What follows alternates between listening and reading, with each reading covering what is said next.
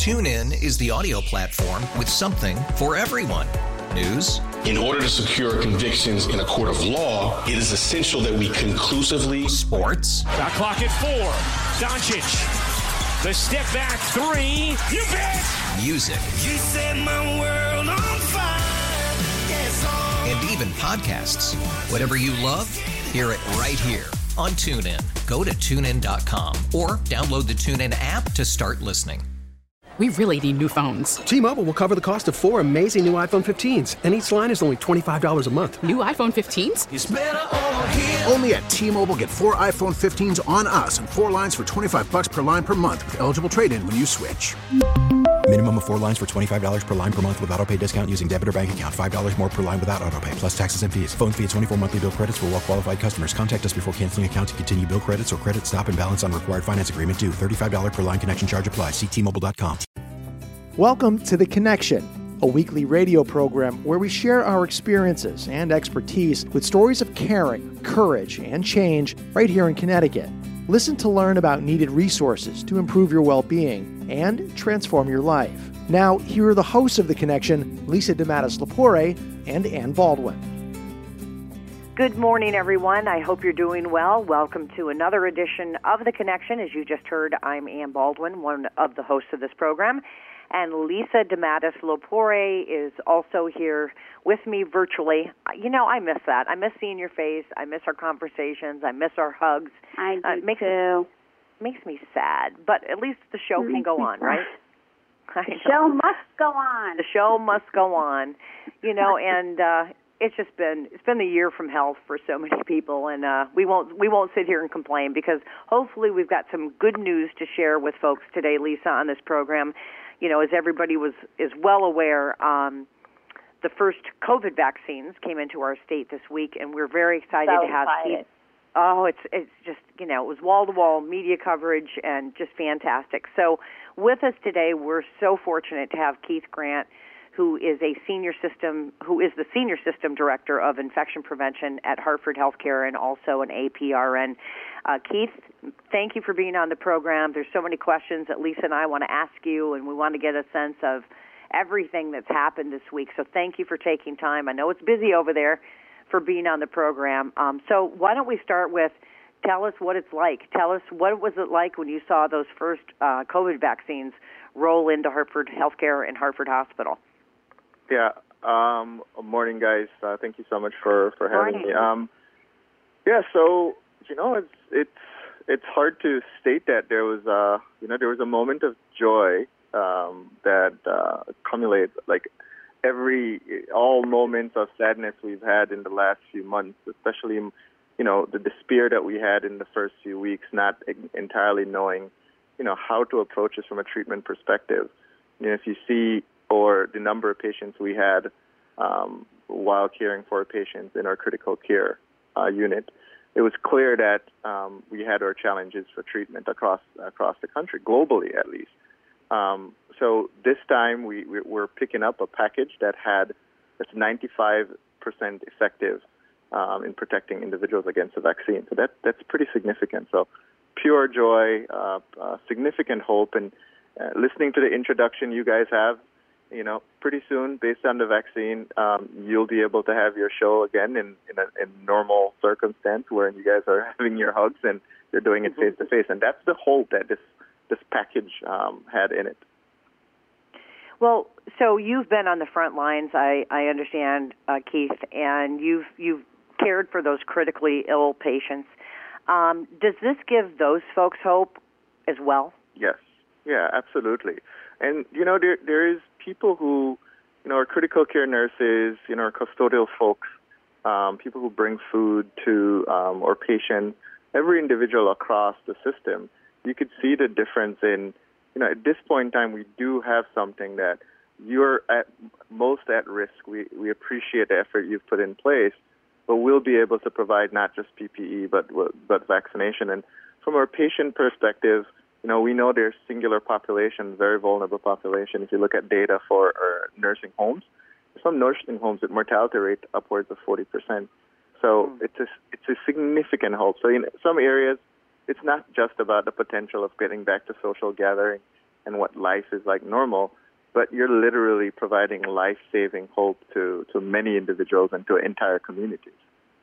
Well, and Lisa, you just brought your elderly mother here, and I'm caring for an elderly father, and that's what I think about is just those folks who have been fortunate to this point not to get COVID, but we just never know, right, Lisa? You just don't know. I mean, your mother's been tested repeatedly, and you live with that fear every day. I do. I live with the fear of that and, difficult decisions. We have to be so vigilant now more than ever, right? And because the numbers are just popping everywhere, and it just, you wonder sometimes what is it going to take for people to realize that this is really life and death. And it's been such a difficult year. It's just been really hard. It's just absolutely. And I think the crazy thing about it is, the things that we look forward to, right? So we look for a treatment from a medical community, from a science body, right? So we constantly look for treatment. So we move from, having the majority of our patients in the critical care, getting getting intubated. So very quickly in this, one of the big things were about the, ventilation and ventilator care. We move from that and we move from another process, but we're still losing a significant amount of patients.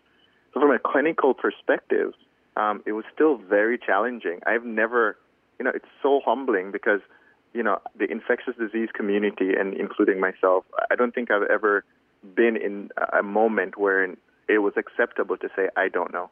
I have absolutely no idea how to address this patient.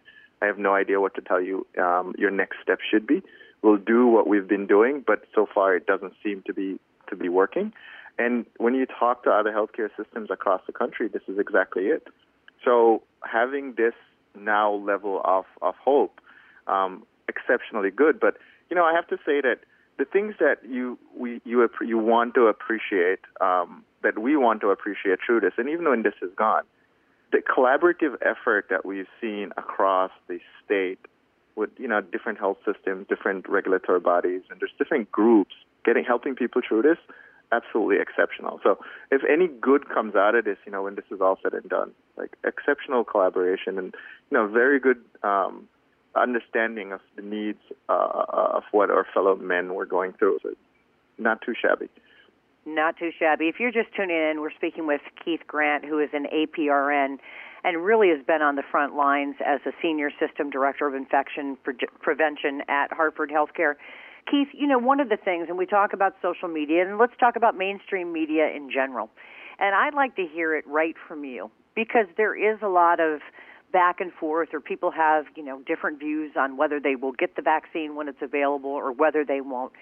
From someone who's been there and seen it and seen people lose their lives to COVID, what do you say to people when they say, I don't think I'm going to get the vaccine? What's your message?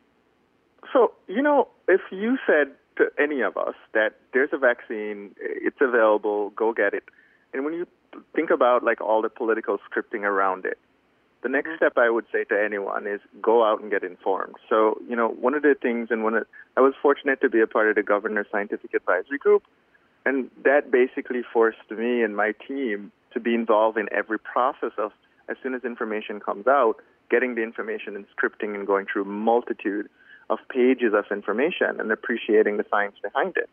And hence one of the primary reasons why I was very comfortable with being one of the first person to step forward and say, I'll get the vaccine. Because when you look at the safety profile of the vaccine, exceptional. If you look at the efficacy of the vaccine, you're looking at a vaccine that's significantly better than the vaccine that we're comfortable with taking every single year, which is the influenza vaccine. That has helped significantly with reducing mortality and preventing the spread of influenza. So when you look at the broad spectrum of it, it was a very easy decision, but it needed to be informed, and that's one of the things I keep saying to individuals. Please go out and get informed. The data is online. Go review the process. And the skepticism is not just from, our laypersons. I have healthcare providers that would reach out to me. And, it's funny because I have people who are reaching out to me just to see how I'm doing because they're basing whether or not they're taking the vaccine based on that. So I have friends that are plotting on grass right now saying, well, it's been 2 days and he hasn't grown an extra leg. So I would say just get informed, stay informed. And when you think you get it, and you decide to make the decision either way, I think that's the opportunity for you to start getting other people informed as well. Right. If you have a good experience, and people want to see the results. But then there's a shot 2. So you haven't had shot 2 yet, right? I haven't had shot 2 yet. So at this point in time, not having shot 2, we know shot 2 provides a 95%. It's hard to really use shot 1. The period, a break point with shot 1, but break point, I think, after 7 days had some significant increase in antibodies. So I still have some level of protection very soon, but after shot 2, I should be good. So does that pose a bit of a logistical problem? It's kind of like the shingle shot, right? You've got to get 2 different doses within a certain period of time. That's, I guess, just how the antibodies work, or can you explain why that's a necessity, and do you think it'll ever get down to a one-shot deal? That's a very good question. So a few things that we can think about in it. It's one's like almost a booster. You're basically going back and allowing the system to make some more antibodies. And one way that I've looked at it, and this is not conclusive from Pfizer or any statement from Moderna or Pfizer, is the fact that instead of giving a certain level dosage, you're able to give, not like there's any question about safety for any dosage at this point, but you're able to give half the dose first, and then you move on to the second. That's one way to look at it. The other way to look at it is that I have no real idea, and this is how the studies have shown to be effective, and we're grateful. Mm-hmm. So, I mean, who's at Hartford Healthcare within your system? How many shots have been given? Are you guys out now, or are the doses continuing to arrive at your facility? We'll get a few more dosage, with actually way more than a few more dosage within the next few days. Or process. I think the logistical piece that you spoke of, I think that is not just with the first dose, not just with the second dose. With the first dose, it's definitely still challenging getting stuff to and from. Remember, the Pfizer vaccine requires significant extreme temperatures. It's -60 to -80 for storage.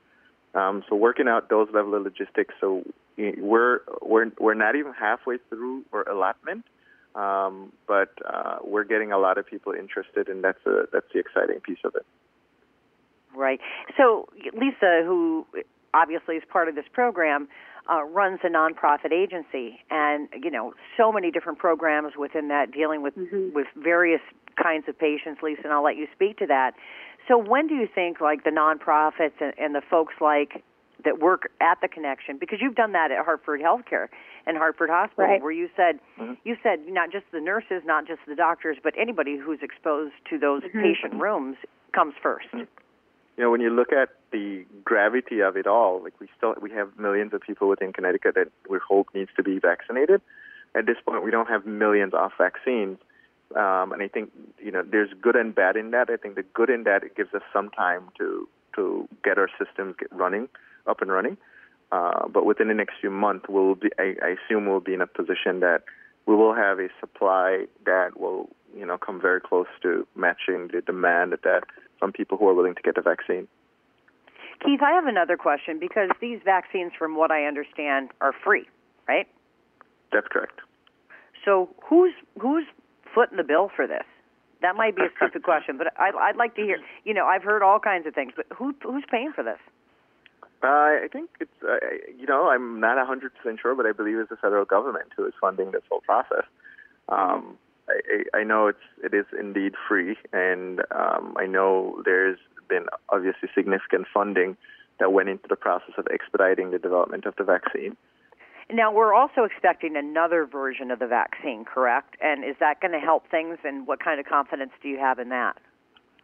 So the Moderna vaccine is 94.1% effective.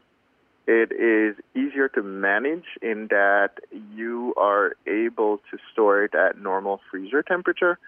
So, working when you consider the potential of having smaller institutions or your healthcare providers being able to vaccinate their population of patients and community members, this probably is the vaccine that you'd more likely use, right? Because to expect a normal doctor's office to front the bill to put a refrigerator together that's going to be -60 to -80, that you probably will never use again, right?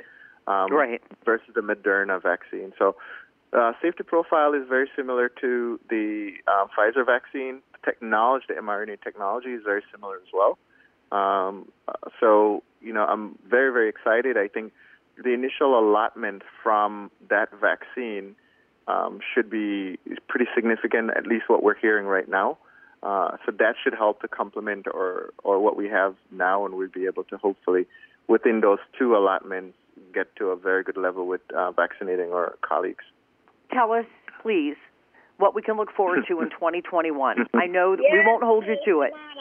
Come on. So this is the thing that I'm excited about. So I'll tell you what I'm excited about from a nerdy perspective, and then I'll go into something that's less nerdy.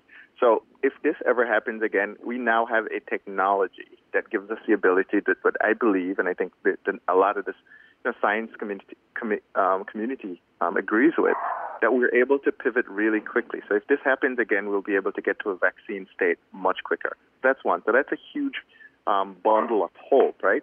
The next step is the fact that, having the vaccine available and having the ability and now the logistics of actually administering the vaccine. You're right.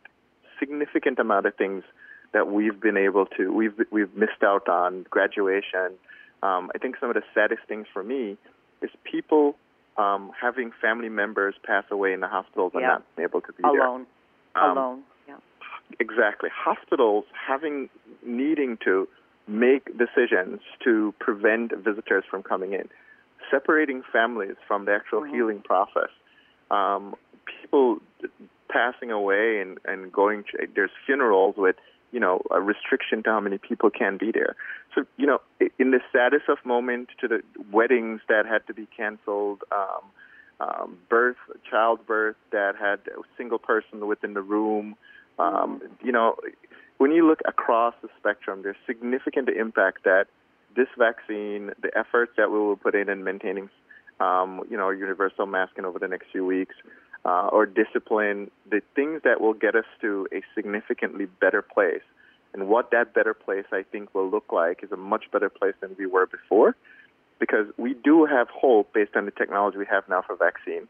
We do have the essence of the collaborative efforts that we've used over the last few months to keep us alive. And I think although this has kept us so much apart, I really do believe that the efforts that this pandemic has forced us to do will get us significantly closer in the future. Well, and Keith, you really put this in perspective, and I want to thank you for that, because I personally I feel selfish. Here I am talking about, my daughter couldn't get married, or, couldn't have my dad over for dinner. But you've been on the front line seeing people pass away alone. You've seen the reality of this COVID-19, and I haven't seen that. So I'm really fortunate. And you put things into perspective for me, is because I can't imagine. I can't imagine the lives lost. I can't imagine what so many people have gone through. Lisa, we see it on social media, people that we know who've lost loved ones to COVID. It's horrific.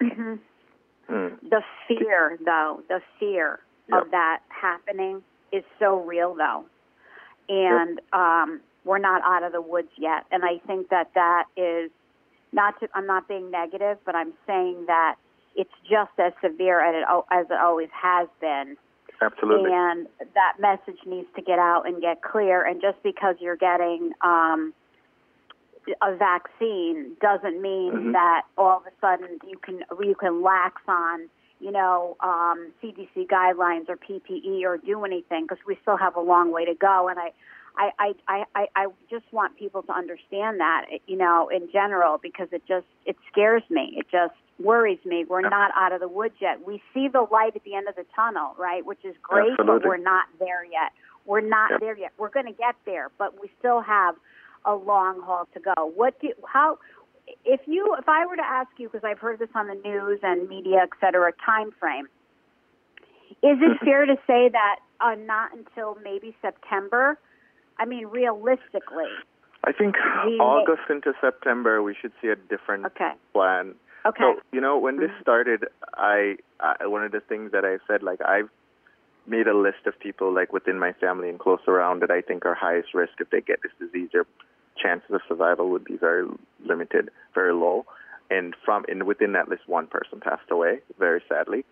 And there's one person that I think is top on my list still, who is my 88-year-old grandmother. And, like, whenever I go visit her from afar, like, I will communicate with her the fact that, you know, as soon as I got the vaccine, I went over and, you know, very socially distancing, having a discussion with her in that we still got to wait a few more months, right? You still have to, no one still get to come over, you know, but at the same time, to have that visceral, that level of discussion, very, very scary. So, you know, I'm hoping by August, September, we'll see some differences. We'll be able to change some rules that will, you know, improve our socialization and our communication. But and our businesses, you know, everybody's Absolutely. talking about the restaurants. I mean, but so many industries and so many businesses are suffering. The economic impact of this it's been devastating. It's been devastating to people's lives. So, you know, like you said, and Lisa, you bring up a good point. This isn't the time to let your guard down.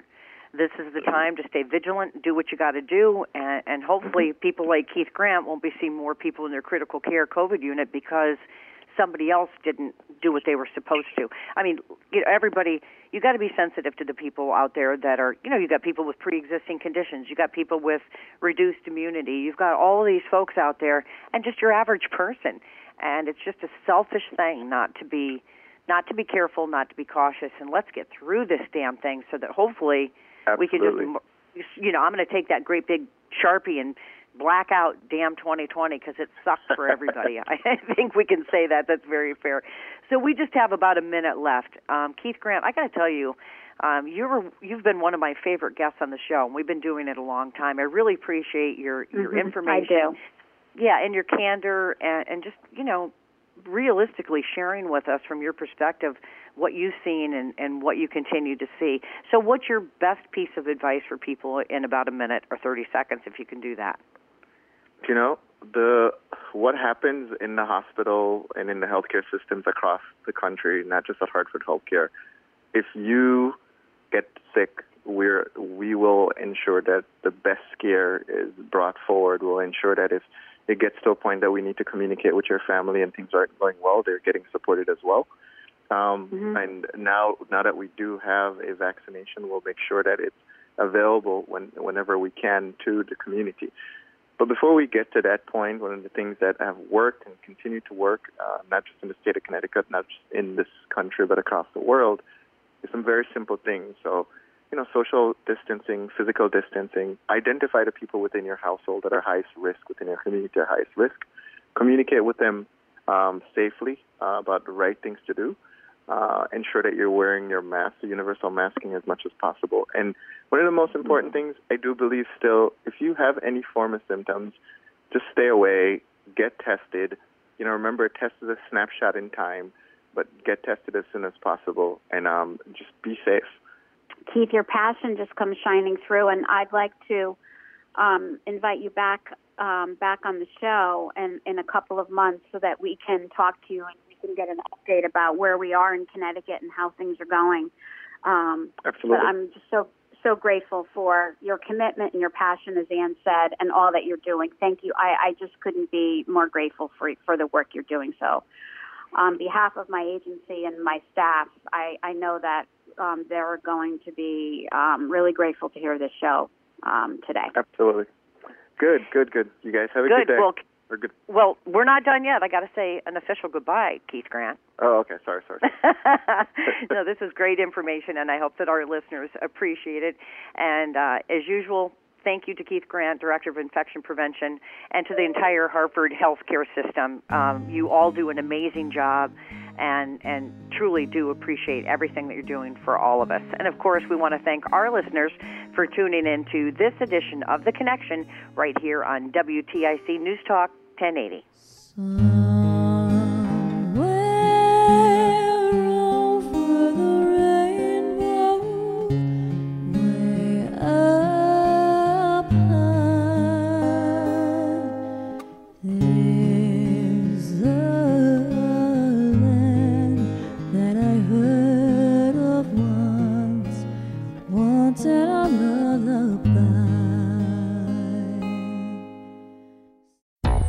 TuneIn is the audio platform with something for everyone.